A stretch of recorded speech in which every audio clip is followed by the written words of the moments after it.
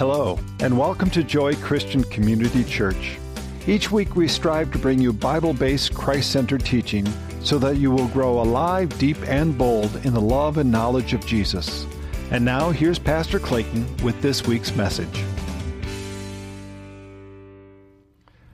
It used to be very common for the family business to be handed down from one generation to the next, from the father to the son.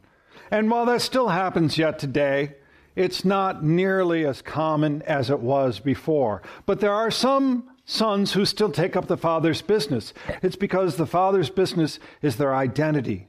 It's who they are. It's in their blood. So today, we have a fairly straightforward account in many ways from Luke. But the importance of this account is about the identity of the Son and the work that the Son will do in the Father's business. So at the core, the message is one of identity.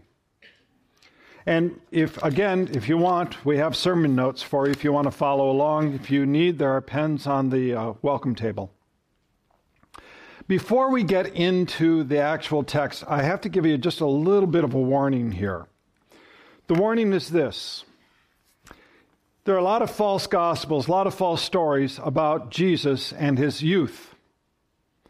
So, for example, there is the infancy gospel of Thomas, which is different than the gospel of Thomas, but both are heresy, by the way. And in that particular infancy gospel, Jesus, the story is, he takes some clay and makes some birds, and then they fly. You might have seen this in a movie recently, it came out. Another one, also in the so-called infancy gospel, Jesus has collected water. So he's a kid, right? And he's made a pool, a little earthen dam there. And the water's collecting in this. And another kid knocks it apart and the water goes out. So Jesus causes his body to wither into a corpse. In a separate story, there's a child who bumps into him, and Jesus curses him, and the child dies. The parents and the neighbors complain to Mary and Joseph, and then Jesus therefore makes them blind. Does this sound like Jesus? It doesn't, does it? See, when you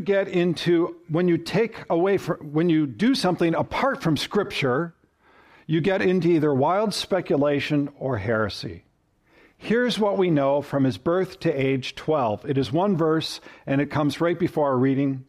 And the child grew and became strong, filled with wisdom, and the favor of God was upon him. That's what we know. Everything else becomes speculation and heresy. So let's get to the text. And I'm going to black that out for a moment. Luke chapter 2, verse 41 and 42. Now his parents went to Jerusalem every year at the feast of Passover. And when he was 12 years old, they went up according to the custom. So we see here that Mary and Joseph were devout. They were religious. They would go up for the feasts. In the Old Testament, there were 3 feasts that were required of the men to go to Jerusalem. It was the Passover, and that was the one they went to. It was also Pentecost and the Feast of Tabernacles. So they went up to the Feast of Passover. They stayed the entire time. And Luke also brings up the point that Jesus was 12 years old. The importance of this is that at that point, young boys, young men, that was now the age of accountability.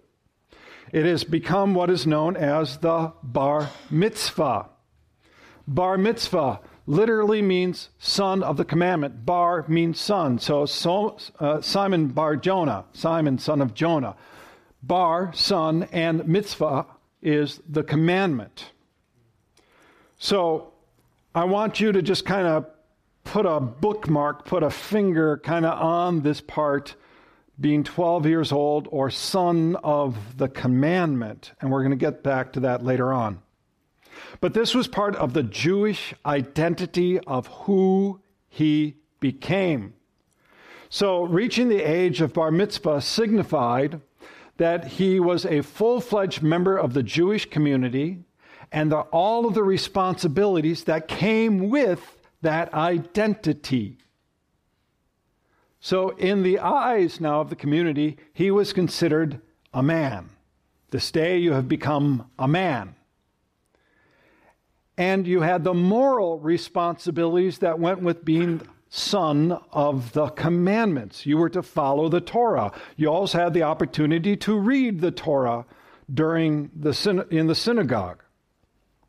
So when Luke points out that Jesus is 12 years old, he's saying at this point, he's becoming spiritually mature.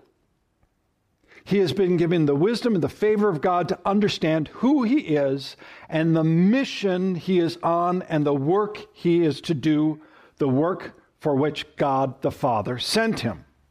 So that's what we get in just those two little verses there. So what was it actually like then? So Jerusalem at Passover. It says, verse 43, and when the feast was ended and they were returning, the boy Jesus stayed behind in Jerusalem. But his parents didn't know it. But supposing him to be in the group, they went a day's journey. But when they began to search for him among their relatives and acquaintances, and when they did not find him, they returned to Jerusalem searching for him. Okay, so Jerusalem, during the Feast of Passover, remember, it was required to go to Jerusalem for the Feast of Passover. So the city would balloon. You could get minimum 100,000 people, 250,000 people or more. And it was packed. You had all the merchants lining the streets with all the stalls. You would have beggars throughout the area. And the sacrificing of lambs, somebody said there could be up to 500,000 sacrifices during that time. So it was a busy, packed place. Now imagine, you go with all your relatives. It's a big group. It'd be pretty easy to get separated, right? Have you ever gone to a mall? Right? A big mall, and you go there with a group of friends. And it's so big that you got to park way out. And I don't know if you have it here. They have animal signs there. Like, we're going to meet at the Camel. Anybody have that? Maybe that's a Minnesota folks? Come on. So okay, everybody, get your watches going. We're going to meet back here as a group at the Camelot sign, and then we're going to be going along our way. And you separate, and you just kind of trust that if people separate, they're going to eventually get back to the right place. They went a day's journey, about 25 miles. Big group. They started to look for him afterwards. Couldn't find him. So they had to travel back. That's another day. And then they took another day, or at least part of a day, looking for him. That's the 3 days that they're talking about here. So they come back. Now, my question for you is, if your child, your 12-year-old, wasn't with you, and they were in a particular town or city, or, even where you grow up, where would you look for him? I mean, you'd go to their friend's house, you go to the neighbors, you go to would you ever go to the church? It's like, oh, well, of course they're at the church talking with the pastor. Yeah, no, it doesn't, none of that, right? You'd be like, at the church? But this is where Jesus was. He was at the temple. So, after 3 days, they found him in the temple, sitting among the teachers, listening to them, asking them questions. And all who heard him were amazed at his understanding and his answers. In our lives, we talk about child prodigies. Child prodigies who are generally good at math, science, language, sometimes the arts, things like that. As a matter of fact, there's a child prodigy. He's grown now, a man, but his name is Kim Ung-young. He was born in 1963 in Korea. He began speaking at 4 or 5 months, depending on the account. Yeah, when you're that young, what's give or take a month, right? He was fluent. He could converse at 6 months. And he was able to read Japanese, Korean, German, and English by his second birthday. At the age of 4, he solved a calculus problem on Japanese television. He's still alive today. Even in early childhood, he began to write poetry and was an amazing painter. That's a child prodigy, right? I think by age 3, I was still eating dirt or something like that. So here's the thing, though. We get a lot of examples of child prodigy. Well, Heidi's like, yeah, he probably was. But we get story after story of child prodigies who excel in all these areas. But when did you hear of a child prodigy in theology? You don't hear that, do you? And see, that's what Jesus was doing. He was filled with God's grace, his insight, his wisdom, his favor. And he was sitting there at the temple. And remember, Passover, everybody would come, so you would get these rabbis and these very learned men, teachers. And they would sit at the temple. And what was common in the day is they would ask stimulating questions of the people to get them thinking. What was Jesus doing?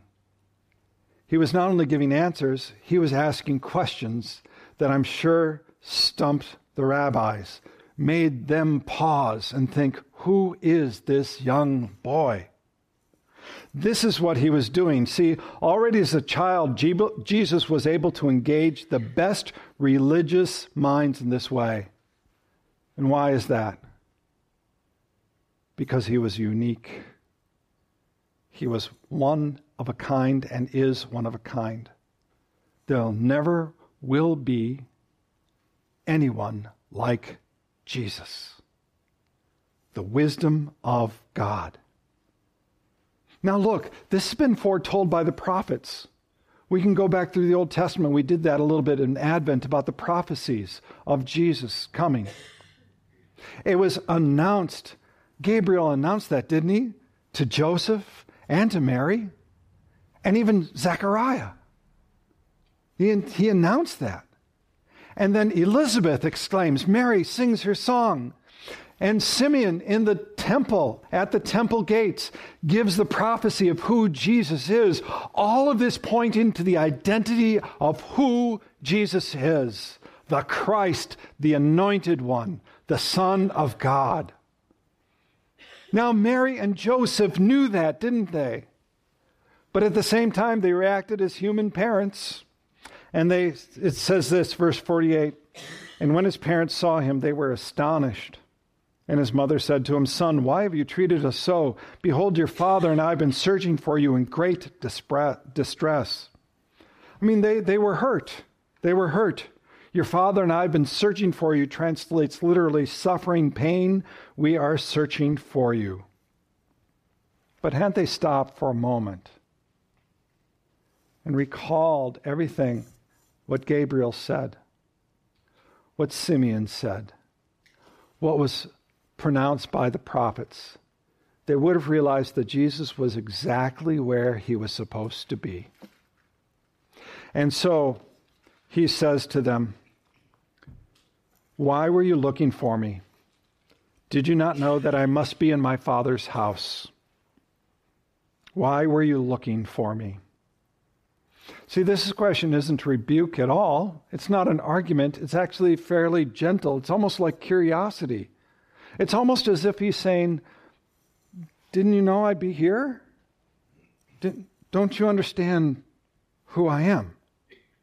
It's similar, though maybe a little less pointed than Jesus' reply to Philip on the night in which Jesus was betrayed. Philip said to him, Lord, show us the Father, and it is enough. Jesus said to him, have I been with you so long, and you still do not know me, Philip? Do you see there's that similar vein? Do you not know who I am? It's clear from Jesus' question and his response that even at the age of 12, he was conscious of the unique relationship between him and the Father. And his identity is a heavenly identity. He knew exactly where he was supposed to be. And he says this, did you not know that I must be in my Father's house? Now, that one phrase has a lot to it, 3 parts to it. I must. Must means compulsion, an obligation to do something. But it's more, I have a compulsion to breathe, right? But is it just compulsion? No, it is a necessity. It is a necessity that I must breathe. Jesus says, it is a necessity that I must be in my Father's house. Let me give you an example. How many of you have seen Chariots of Fire? Few? We might have to show that one. That's a good movie. Good movie. It's based on a true story. Eric Liddell, 1924 Olympics. Strong Christian man, fast runner. I like what it says in the movie. It says, I believe that God made me for a purpose. This is Eric speaking. But he also made me fast. And when I run, I feel his pleasure. It wasn't just a compulsion to run. There was a necessity of running. By the way, how he ran was very ungainly. He actually threw his head back when he would run. And that's actually him from the 1924 Olympics, Paris Olympics. He would throw back his head. His gait wasn't perfect, but man, he was fast. And you can just see him feeling the pleasure of God in his running. He said, I believe that God made me for a purpose, but he also made me fast. And when I run, I feel his pleasure. That's the necessity. That's the must. See, for us to be in Christ should be a compulsion, but a necessity of being with him, of running the race with Christ. Do you have that compulsion? Is it a necessity, or is it just a nice to have? It should, when it's that must, you are filled and you actually do feel the pleasure of God. For Jesus, being in the presence of the Father, the union of the Father was a must. It was a necessity. It was something that was essential to him. The word must was often on the lips of Jesus. In Luke chapter 4, he said, I must preach the good news and the kingdom of God to those in other towns as well, for I was sent for this purpose.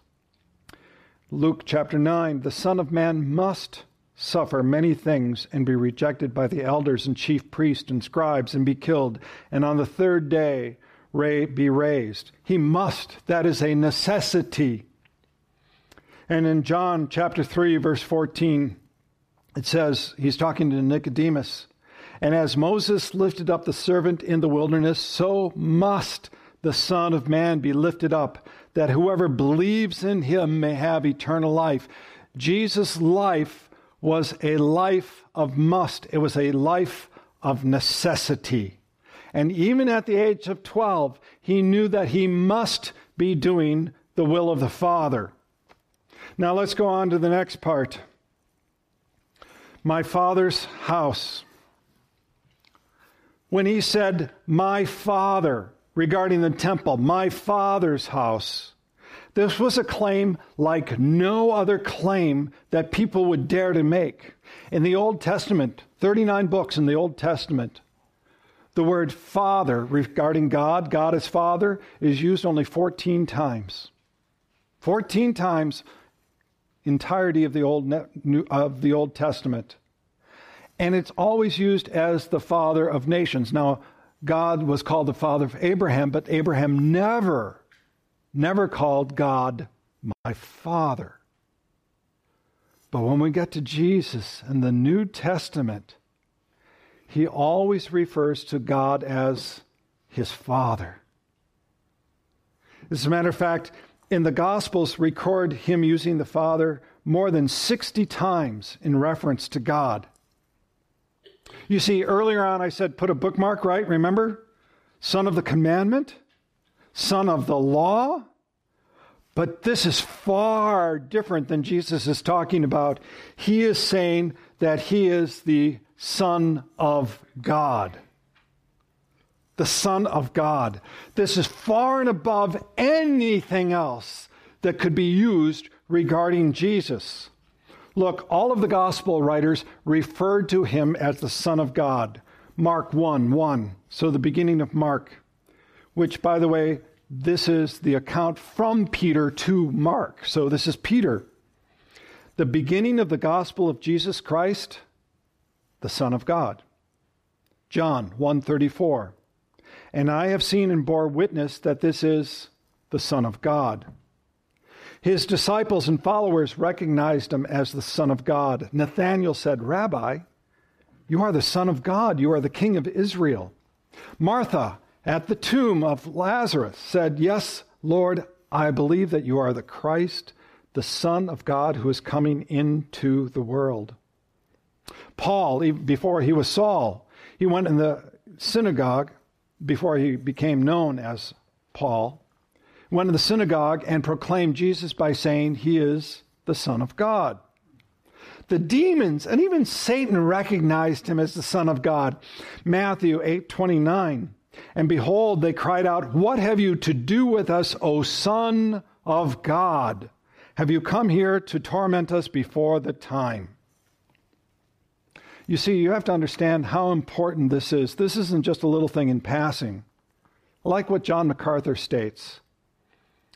He says, Now this then became the single most important claim that Jesus makes. To say that you are the Savior is one thing. To say that you are the king of something is something else. To say that you are a deliverer is something. Those are important, but to say that you are a Son of God is above all of that.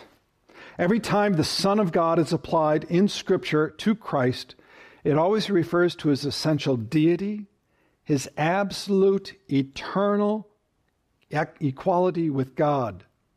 He is a member of the Trinity who has existed before all time. To say he is the Son of God is not simply a human title, it is a divine title. This all comes from saying, my Father's house. Now, to say, my Father's house, one of the reasons I have my Father's business on there is because even though the text clearly indicates that they're talking about where are you, Jesus? And he's at the temple. And so you could actually just fine to say my Father's house. But if we just have it be a location, I think we miss some of the essence of it. Because in the original language, it says this, to be in or about the things of my Father. The King James Version uses my Father's business. But I like that, to be in or about the things of my Father. See, Jesus, as a 12-year-old, knew the necessity of being with the Father, of doing the will of the Father even from that time. Now let's be clear, when we say this, Jesus didn't become God. He's always been God. Truly God, truly man. But as a youth, his capacity to understand his divine nature had to mature. And so he increased in wisdom and knowledge in the human capacity regarding his divine nature. Does that make sense? Now, if anybody fully understands that, let me know. We'll talk afterwards. But Jesus said that he has to do the work of the Father, right? It's that must. Remember those musts that I talked about? He must preach the good news. He must be crucified, died, and rise again. He must be lifted up so that everybody who believes in him will have eternal life. That's what he knew, 12 years old. So in a very succinct fashion, in Luke's story, we see the identity of Christ. A lot of people will tell you, oh, well, that's just made up. that Jesus, by the time he was 30, they made him to be a God. And Luke is saying, no, I'm going to give you one story here that shows the identity of who he is already. The Father sent the Son, right? The Father sent the Son. The Son is to proclaim the good news, and all who believe in him have eternal life. This is the business of the Father and of the Son and of the Holy Spirit.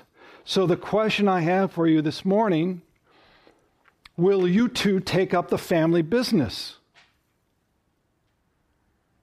Will you too take up the family business?